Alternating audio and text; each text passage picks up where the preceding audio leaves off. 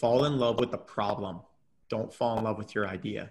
Because if you Right. fall in love with the problem, you're going to be willing to adapt and listen to the market. But if you fall in love with your solution or your idea, you might be blindly heading toward a trajectory that's not necessarily what the market needs or wants. Welcome to the Phil with Forbes 30 podcast. This is Phil Michaels, Forbes 30 Under 30 entrepreneur and performance coach. Every year, Forbes names the top 30 entrepreneurs, leaders, and stars in the world. And each week, I bring you one of them to help you level up in your life and business. From celebrities like LeBron James to Kylie Jenner and Cardi B, to entrepreneurs with companies like DoorDash, Instagram, and YouTube, you're sure to learn from the list. Thanks for spending time with me today. Now it's time to level up. Level up. Welcome to Phil with Forbes 30 podcast. Today we have a very special guest. She is the co-founder and CEO of the mobile and web app Space Basic. The app is a platform to manage hostels and student housing matters, including attendance, payments, and room allotment.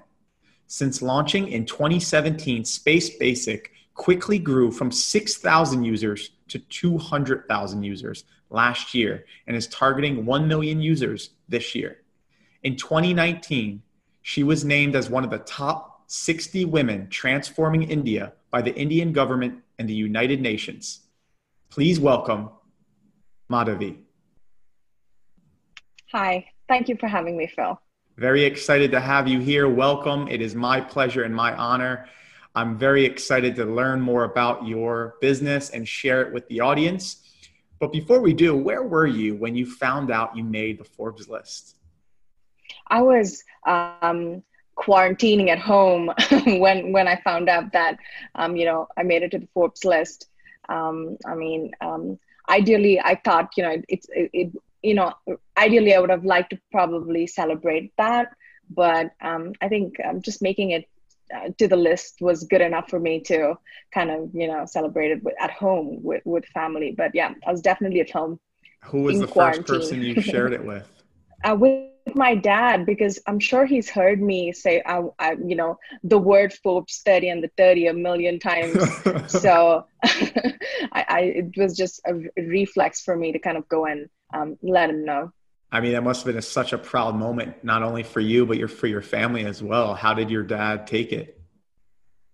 He was very excited for me. And definitely, this is something that I've always kind of wanted to have that ticked off since I became an entrepreneur. And I think most entrepreneurs definitely something on a bucket list. But quite frankly, for me to have made it to the Asia list, it was really a reminder that anything is possible with hard work and grit. And it was just one of the reminders of why I really started Space Basic, and the entire journey really flashed. I had a quick moment of that when I saw my name there on the list. It was a great feeling. It's a rewarding moment, a great feeling, a validating feeling like, wow, this is actually working and it's getting recognized by those at the top. Take us back to the very beginning, where you're from, where you grew up, and the path that led you to where you are now, ultimately making it to the list. Mm-hmm. So I grew up in Bangalore. I did my schooling here, born and brought up, and I moved overseas. I moved to Australia to, further my education after my bachelor's of engineering. So I was in Sydney for about 4.5, 5 years. So I studied there, and I worked for an early stage startup there as well. And I think I was third employee to be hired.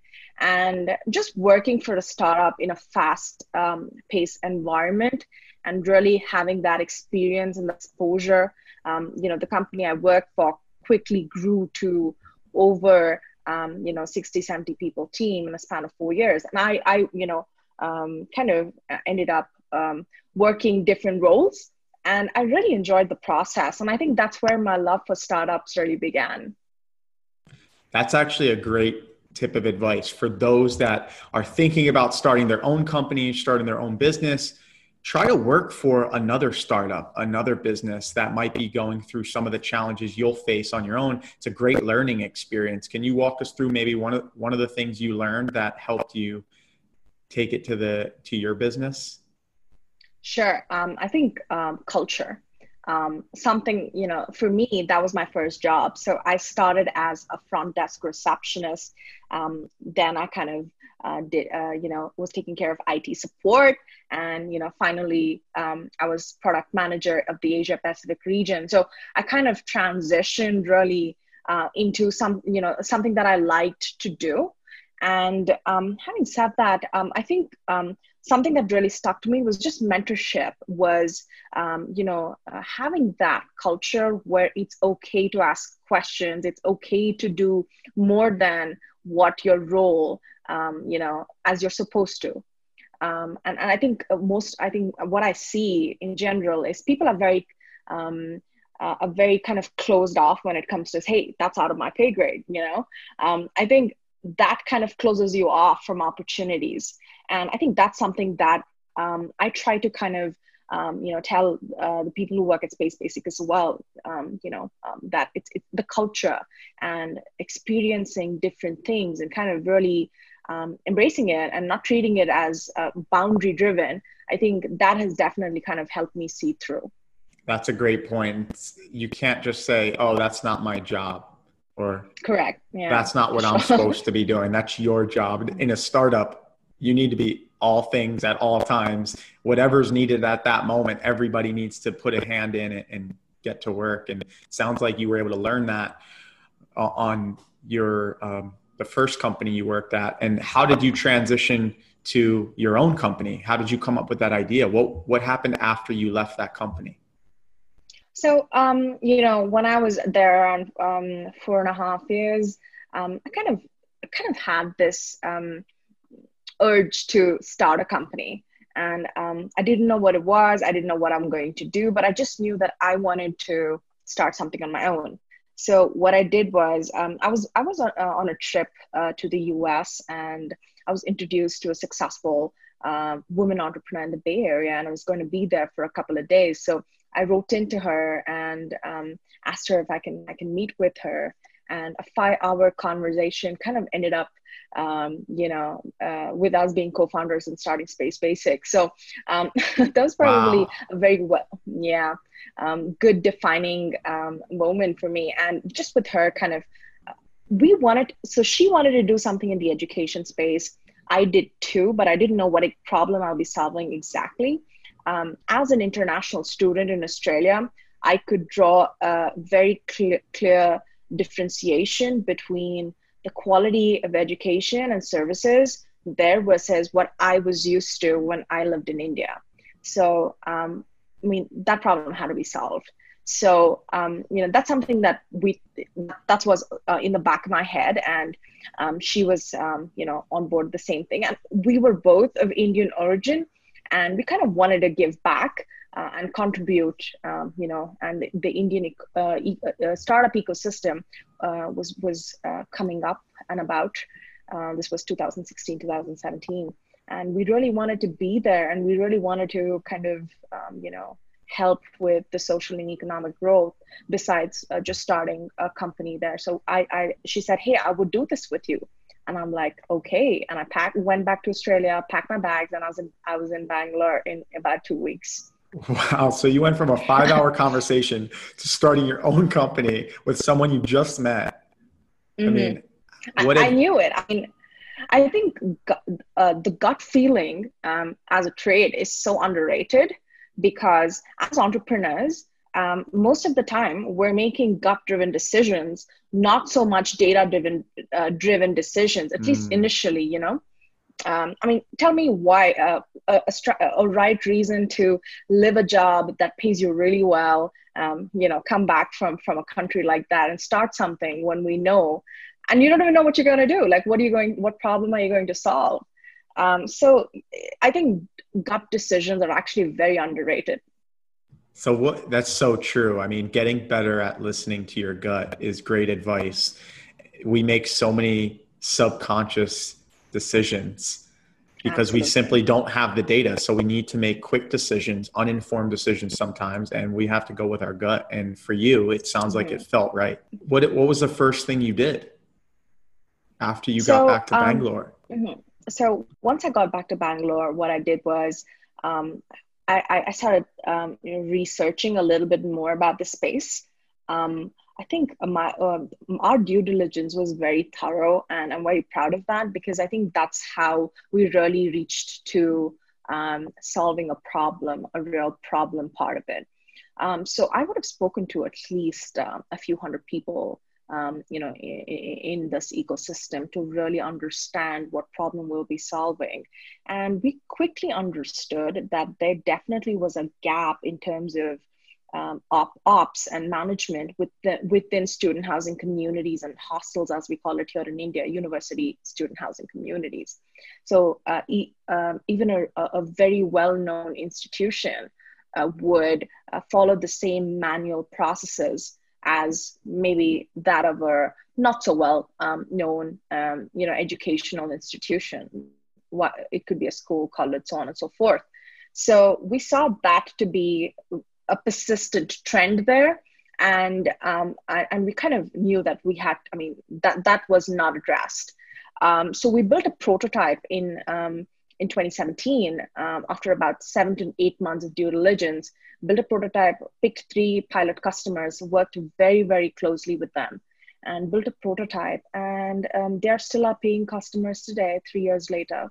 It's amazing. And for those listening, just so you know, they help university housing be managed through an app rather than using an antiquated manual process of maybe handwritten details and having a lot of staff members in person managing it. It sounds like, can you share with the audience more about how it actually works?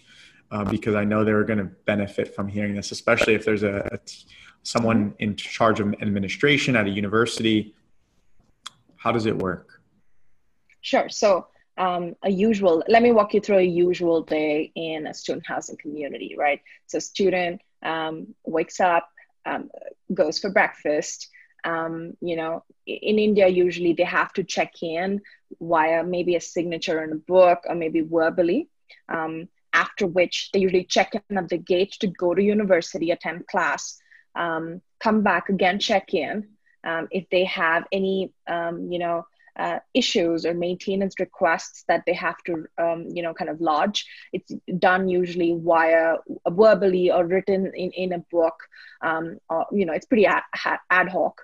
And let's say at end of day, there's usually a head count as to how are all the students in, or are they? And these could be thousands of students. Oh yeah. And like 3,000, 6,000, so they are a little more stringent with women in terms of safety. So the end of day head count is pretty important for them. So usually what happens is the person in charge has to go to every room and check in, or the students would have to come to the person in charge and check in. So either way, as you see, it's pretty tedious. Or they would do a biometric check-in, or a facial recognition check-in, but that's very rarely checked because they're so different devices, different platforms, so on and so forth. That's an average day. What we do is with Space Basic, they check in on their mobile phones when they go for breakfast. It's a QR code. That way, when at the gate again, it's a digital check-in QR code or a facial. We integrate with IoT, so it could be facial rec or it could be biometrics, so on and so forth. They get to raise any sort of maintenance requests, housekeeping requests, so on and so forth from their room by just clicking a picture saying, "Hey, you guys need to come and fix this," and that follows its own SLA. And headcount, things like that. It could be it's integrated with IoT, or it could be via the app itself. The student checks in, and somebody kind of confirms that via the application. So usually something that's about 2 hours is kind of about 2 minutes or maximum 5 minutes. Wow. So you're saving them a lot of time. You're also making sure the students are safe at all times because they have to scan the QR code. That's similar in the US. We live in a high rise, and the security guard, to prove that the security guard is going around and doing their checks, they have to scan their device at specific locations by a certain time. And it sounds similar to this, where the students come in, they scan the QR code. You now have the data of which students have arrived rather than having to do this in person or written. This sounds like a no-brainer. Why is every university? And another thing, go ahead. Another thing, sorry, I want to add here is one thing that I really like about this is the fact that we're able to save wastage with food. Because we have the activity of the student, we're able to analyze trends based on how many people really come for breakfast or lunch or dinner, and people how many of them really check in. We're able to analyze this trend and really give out accurate results versus how much they usually end up cooking and wasting. So, I think with this and saving food, that's really important to us. And we're really glad to, be able to reduce wastage in very critical ways. Amazing. Yeah. With the data, you're able to see patterns and trends and able to make informed decisions now about how much food do we need to supply the cafeteria with because X amount of people are coming for breakfast. It's genius. It's a no-brainer. So you started doing customer validation, which I love. You started identifying, what is the problem? Is this a big enough problem? And what are the variables within that problem before you even started building something?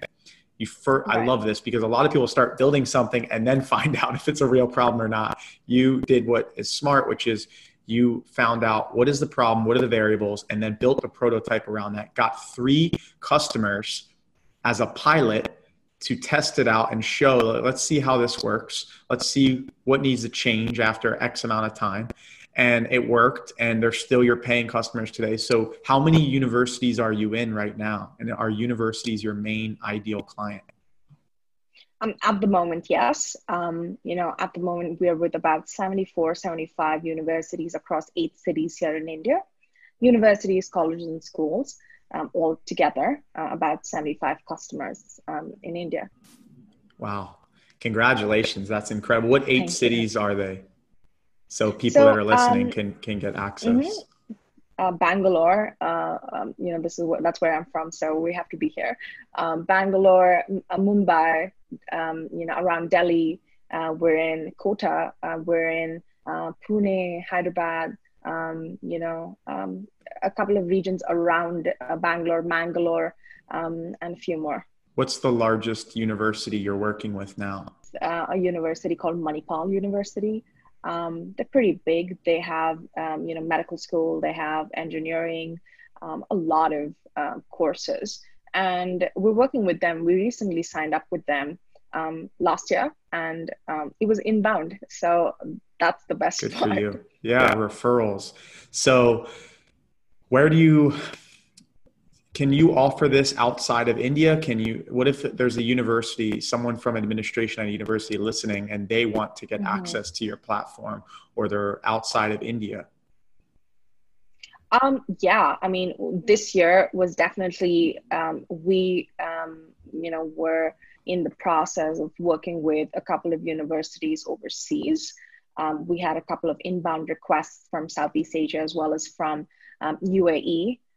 But because of the current COVID situation, we're waiting it out, before we kind of get to it. How has that affected your business since, attendance is one, how much food they're eating? How has your model shifted, or how are you playing offense rather than defense during this time? I think with COVID, what we've realized is we've been able to kind of pivot and kind of, in a good way. When I say pivot, what I mean is we've been able to utilize Space Basic. Because of COVID, there's been accelerated growth with existing customers. So what I mean by that is existing customers kind of use it not only in their dormitories, but also within the entire university. Maybe communicating, so on and so forth. It's easier, versus a traditional system. Besides that, we also see, different use cases come up. So we had a university that has a hospital reach out to us. So in the hospital, they've been using Space Basic to communicate in terms of, with nurses or COVID doctors on duty, or, regular doctors and so forth. So that's I think is a great use case there. That's a great idea. Any medical institution can use this. Any large entity that has a large number of attendees, for example, or participants or customers, sounds like they could benefit from this. So outside of just attendance tracking, what other data do you provide? A communication. So it could be announcements, it could be a two-way communication, it could be polls and surveys. Really, with COVID, for students who are coming back to stay in dormitories when they have to come back to class, they can send surveys in terms of where have you been, where you're coming from, have you had any contacts, so on and so forth. We're also providing this to government entities here in Bangalore, where Space Basic is being utilized to communicate and to send out surveys about sanitization in private, densely populated housing communities. So, we've been, seeing usage in not just our typical university housing, but also in the surrounding community of densely populated housing. Amazing. It's amazing. It sounds like this pivot, like you said, is for a good thing. You're going to offer up your platform for additional customers outside of just the university atmosphere, like hospitals, for example. This is incredible. Right. And so how do you feel you found success? I mean, there's got to be other companies that were trying to compete with you and trying to get into the universities. Mm-hmm. So when was that moment that you found success? I think, one thing that we did really well was due diligence and working very closely with customers. So we follow a rule in Space Basic, which is if beyond 5 customers ask for something that's not there, we need to validate it with maybe another 20, 30 customers to see if that's really required and will they pay money for it. So that's another important part. So when we build something, for even our pilot users were paid customers, that's how we know we're solving a real problem. And that was important to us. So I think that has been, and we've been able to achieve the scale with, relatively smaller team. And that's because, we did the initial, due diligence and customer feedback. We still do that. Oh, and that's very important for us for business as usual. So I think that's probably one of a key element that has played a good role. And then what was the single most important personal attribute that you believe got you to where you are today? I think that's just not giving up, really. I think it's just keep going. I think as entrepreneurs, that's just something, regardless of the outcome, we just have to believe in the product and believe in our customers and their feedback and the market and just keep going. And I think that's what I did. A relentless perseverance. Absolutely, yeah. Was there a time you felt like giving up? I wouldn't say giving up, but, just tired, really. You just step back and you have these days when you're just like, gosh, I'm so out of it. And we have those moments. Initially, I had a lot of people tell me that it was a stupid idea, and for me to come back from Australia to India to start this and kind of really move back in with my parents and, kind of start from scratch. I was always told that, I was told that it's too niche and things like that. But again, trusting your gut and kind of really backing that up with enough validation, I think has definitely helped in this process. What would you advise someone in that situation? What do you do to get yourself out of those moments when maybe you're doubting yourself, you're doubting the idea, people are saying this isn't going to work, it's too niche? What did you do, and what advice would you give others that are feeling that way? Well, I think, first of all, it's important for you to believe in the product. It's really important, and believe it in a way where, and I'm going to say this again, where I say you have to back it up with validation. I could be thinking something, but the market could be saying something else. And the customer who you're asking to use your service could want something else. So there's a complete mismatch there. And I think that's what happens in most cases. So I think to be real with yourself, to be real with what you're doing and building that, and know that it's a process. It's not going to happen overnight. It's a very, very draining process, but it's a beautiful journey. So you just have to like sit back and get ready to get your hands dirty and do the work. And enjoy the ride. There's no along magic the way. sauce. Yeah, it's true. And I love that advice. It's like, fall in love with the problem. Don't fall in love with your idea.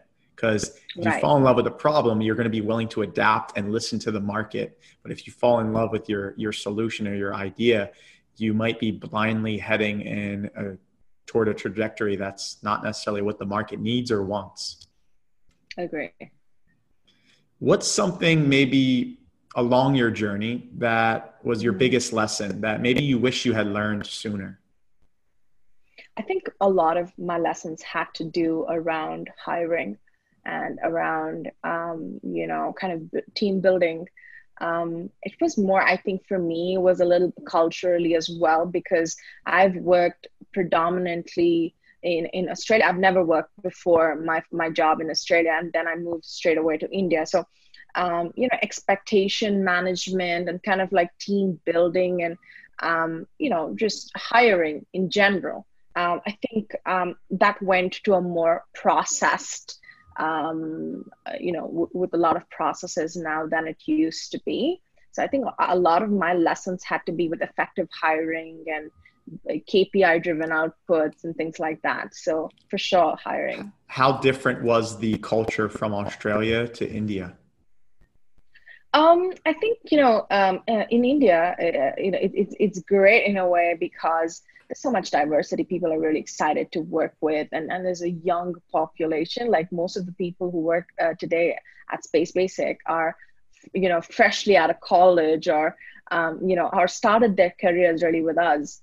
But with that also comes molding, and also comes mentorship and, expectation management and things like that. See, in Australia, people start working at a very young age. As soon as maybe after you get like jobs, but in India, the culture is you have to, most of the time, have to kind of, graduate at least with an undergraduation and then get a job. So most of the teaching that happens at that age, versus people already come with a professional mindset because it's ingrained by working jobs earlier on. But in India, that has to kind of like develop at that point. So I think that way, it was a little challenging for me to understand that. And then we had to move it out to really outcome driven, performance driven, KPI driven,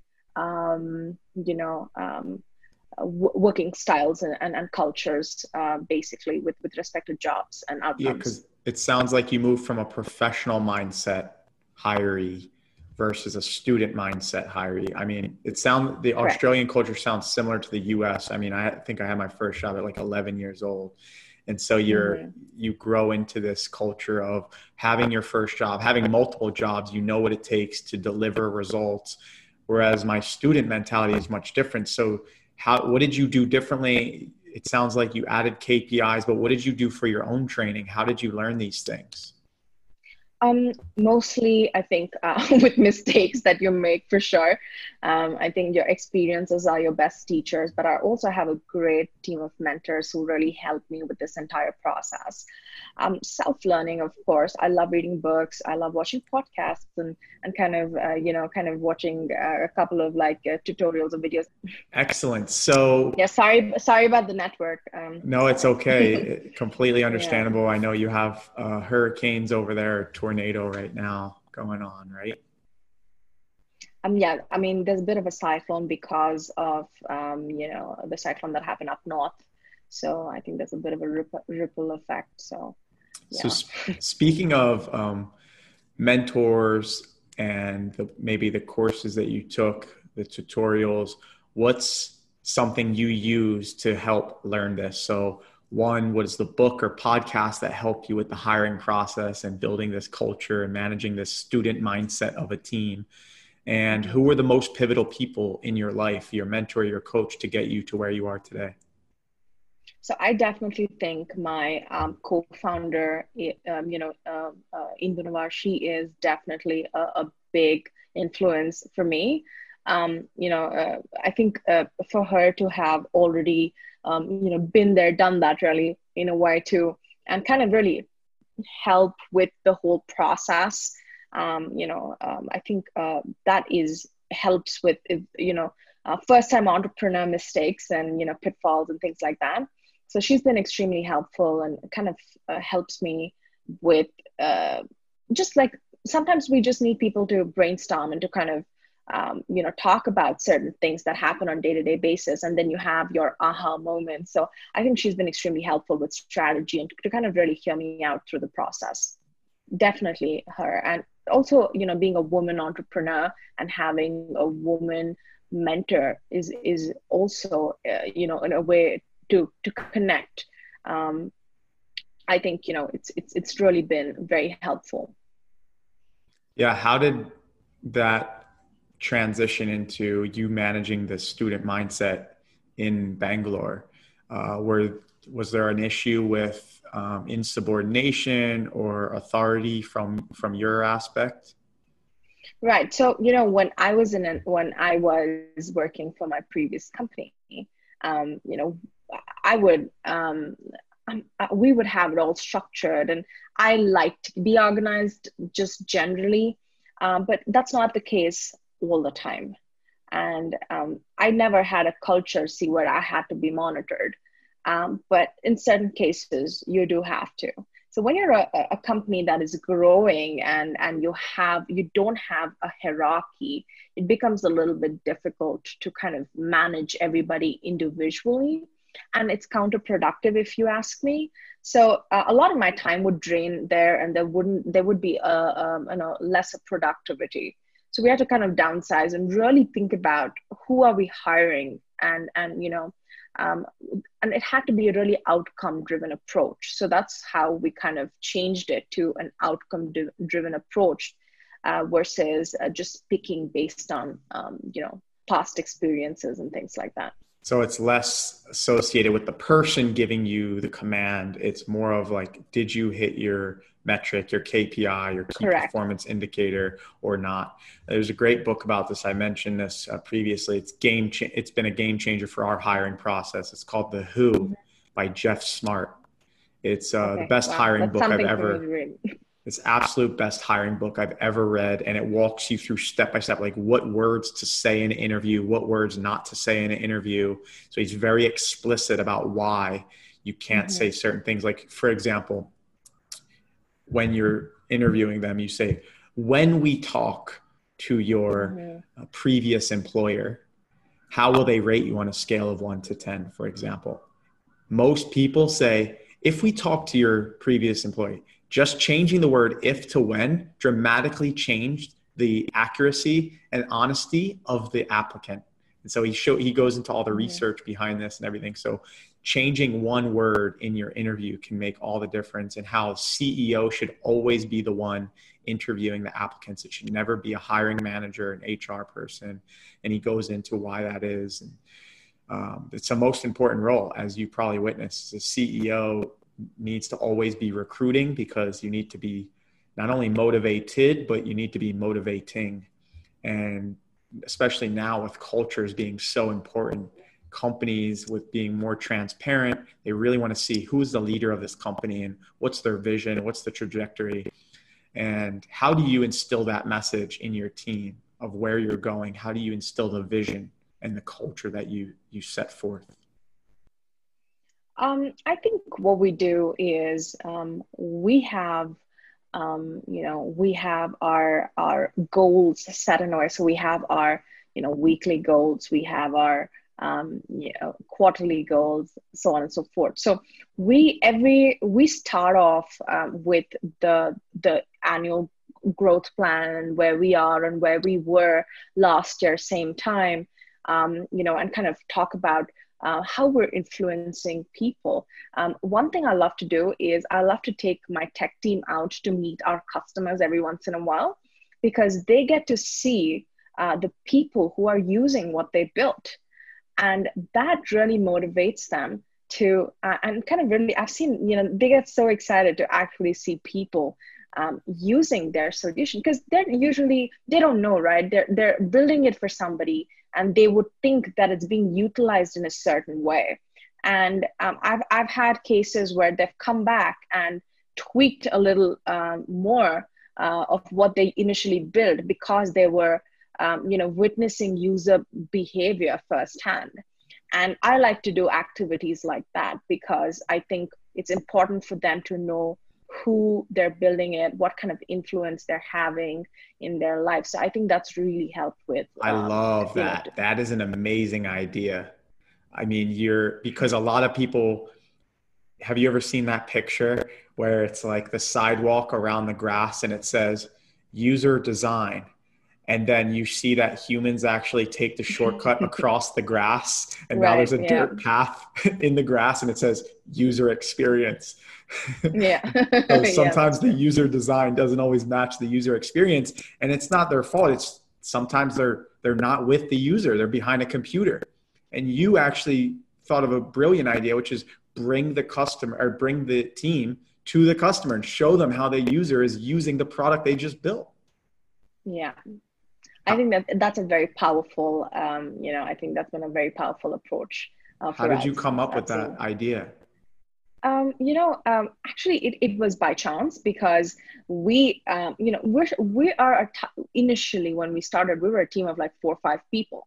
And we also needed the tech team to come in to kind of check out if there are any issues with the customer. Somebody said, hey, I can't get through this. Can you guys help me? So we would end up doing tech support ourselves, and sometimes on site as well. That we saw was very helpful for somebody who built it to interact with the customer. So as we got bigger, I still followed that, because I definitely have seen productivity increase there. Sometimes we end up in these situations where we learn from just a happenstance, unique experience. And it sounds like you did that. It reminds me of when we have to be scrappy, being an early entrepreneur, early startup. What's something scrappy you did to hustle that maybe you couldn't have revealed when you were first starting out, Madhavi, but now you can reveal that it's later on? I think probably, what we would have done is we would have probably had, same people for tech support, same person for, for the building the application, and sometimes even customer service. So, we've had that where we just kind of end up using different titles and names, but it kind of is, the same person really handling multiple roles. So we've done that in the past. I've heard that several times, like, hold on, let me get the director of finance and you're the same person on the other end of the phone. Yeah. Mm-hmm. That happens mostly on emails. I think it's easier on emails to kind of get away with that. So yeah, definitely. So, Madhavi, thanks for sharing. That's a part of the process. We're going to transition now into something I like to call the under 30 seconds round. I'm going to fire off some questions and answer them as fast as you can. First thing that comes to mind. Ready? 1, what is the book you've gifted more often than any other book, and why?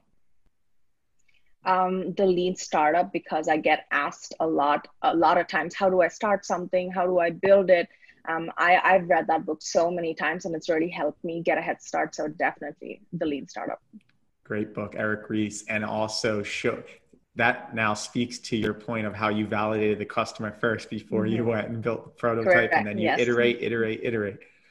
Correct. Number 2, what's one of the best investments and one of the worst investments you've ever made, and why? Best investments definitely has to be my company. So all my savings that, I stacked up while I was working in Australia straight went to Space Basic. So that's been my best investment so far. Worst investment, I don't know. I just feel like, when you're younger, you just buy random things. When you really look back, you're like, gosh, I could have put this into something else, maybe the stock market or something like that. But yeah. Yes, ladies and gentlemen, and you youngins out there, make sure you're investing early. What's the most impactful thing you do in your morning routine? And the most impactful thing you do in your evening routine? Morning definitely has to be meditation. So I've picked that up. I've done, over the last 1 year, it's definitely helped me. So it has to be meditation. Evening, I try to get some steps in. So in the morning, if I don't have time to meditate and work out, I try to get my, my steps in the evening. So most days it's evening. So yeah, before I go to bed, I have to get that in. Is there a certain type of meditation that you use? And with regard to the steps, where do you do them? Are you just jogging in place? Oh, I'm on the treadmill with my phone on. I'm just like trying to get, I try to do some calls on that too. So, if I'm lagging behind, I get that covered there. So yeah. No, meditation, I used to do guided meditation before. But now I think I've stepped away from guided. So I'm able to kind of draw that concentration span a little longer without guided. So that's been really helpful. Good for you. And if someone's listening and they want to start meditating, what would you recommend they start with? I used to use the app called Calm. Calm, it's very CALM. crisp. That's a good one. Yes. CALM. It's crisp. So it's got a couple of seconds to a minute to a longer kind of trench of time. So it really depends on how you like to get started. Awesome. Pretend you won the Peter Thiel Fellowship and you were going to get money to start a business instead of go to college. What's the very first thing you do to start your new business? I'm Indian, so I can't not go to college. So probably I'd still have to go to college. Yeah, I'd still have to go to college. But what would I have done? I don't know. I think I would probably started something similar. Like I've been very passionate about the education space. So I would have probably started something similar much sooner on, 22, 23. Good answer. And last question, what's something you never knew you needed?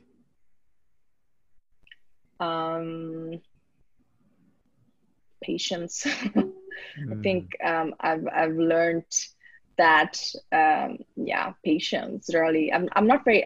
It's an acquired trait, I'd say.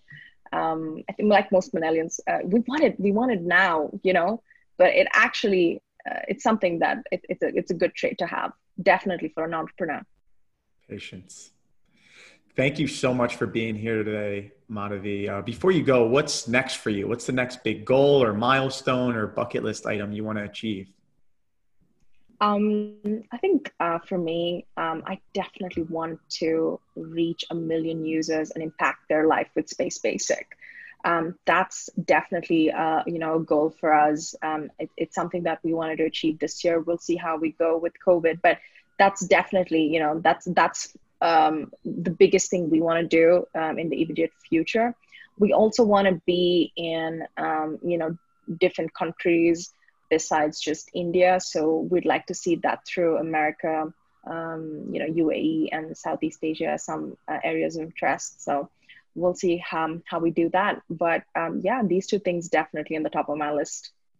Well, if you are a school administrator or university or hospital, you know where to go, Space Basic. And where do listeners go to connect with you directly? I'm very active on LinkedIn or on emails too. So I think either would be good. Please go connect with Madhavi. We'll put her LinkedIn in the show notes. Thank you, ladies and gentlemen, for being here today. This is Madhavi with Space Basic, who makes sure they're tracking the data for student housing, for medical institutions, for anyone that needs to track large numbers of people coming into their institution. We learned so much today, how to adapt to a new culture, how to hire properly, how to set forth KPIs and your vision. Madhavi, thank you so much for being here today. It was such a pleasure. Thank you, Phil. Such a great pleasure talking to you. I hope this episode helped you as much as it helped me. Have an amazing day. Thanks for joining us today. I hope this episode helped you as much as it helped me. Who do you think would benefit from hearing it? You can make an impact on their life by sharing it now. Before you go, I encourage you to tell us your favorite part of the episode in the review section. Now it's time to level up. Level up.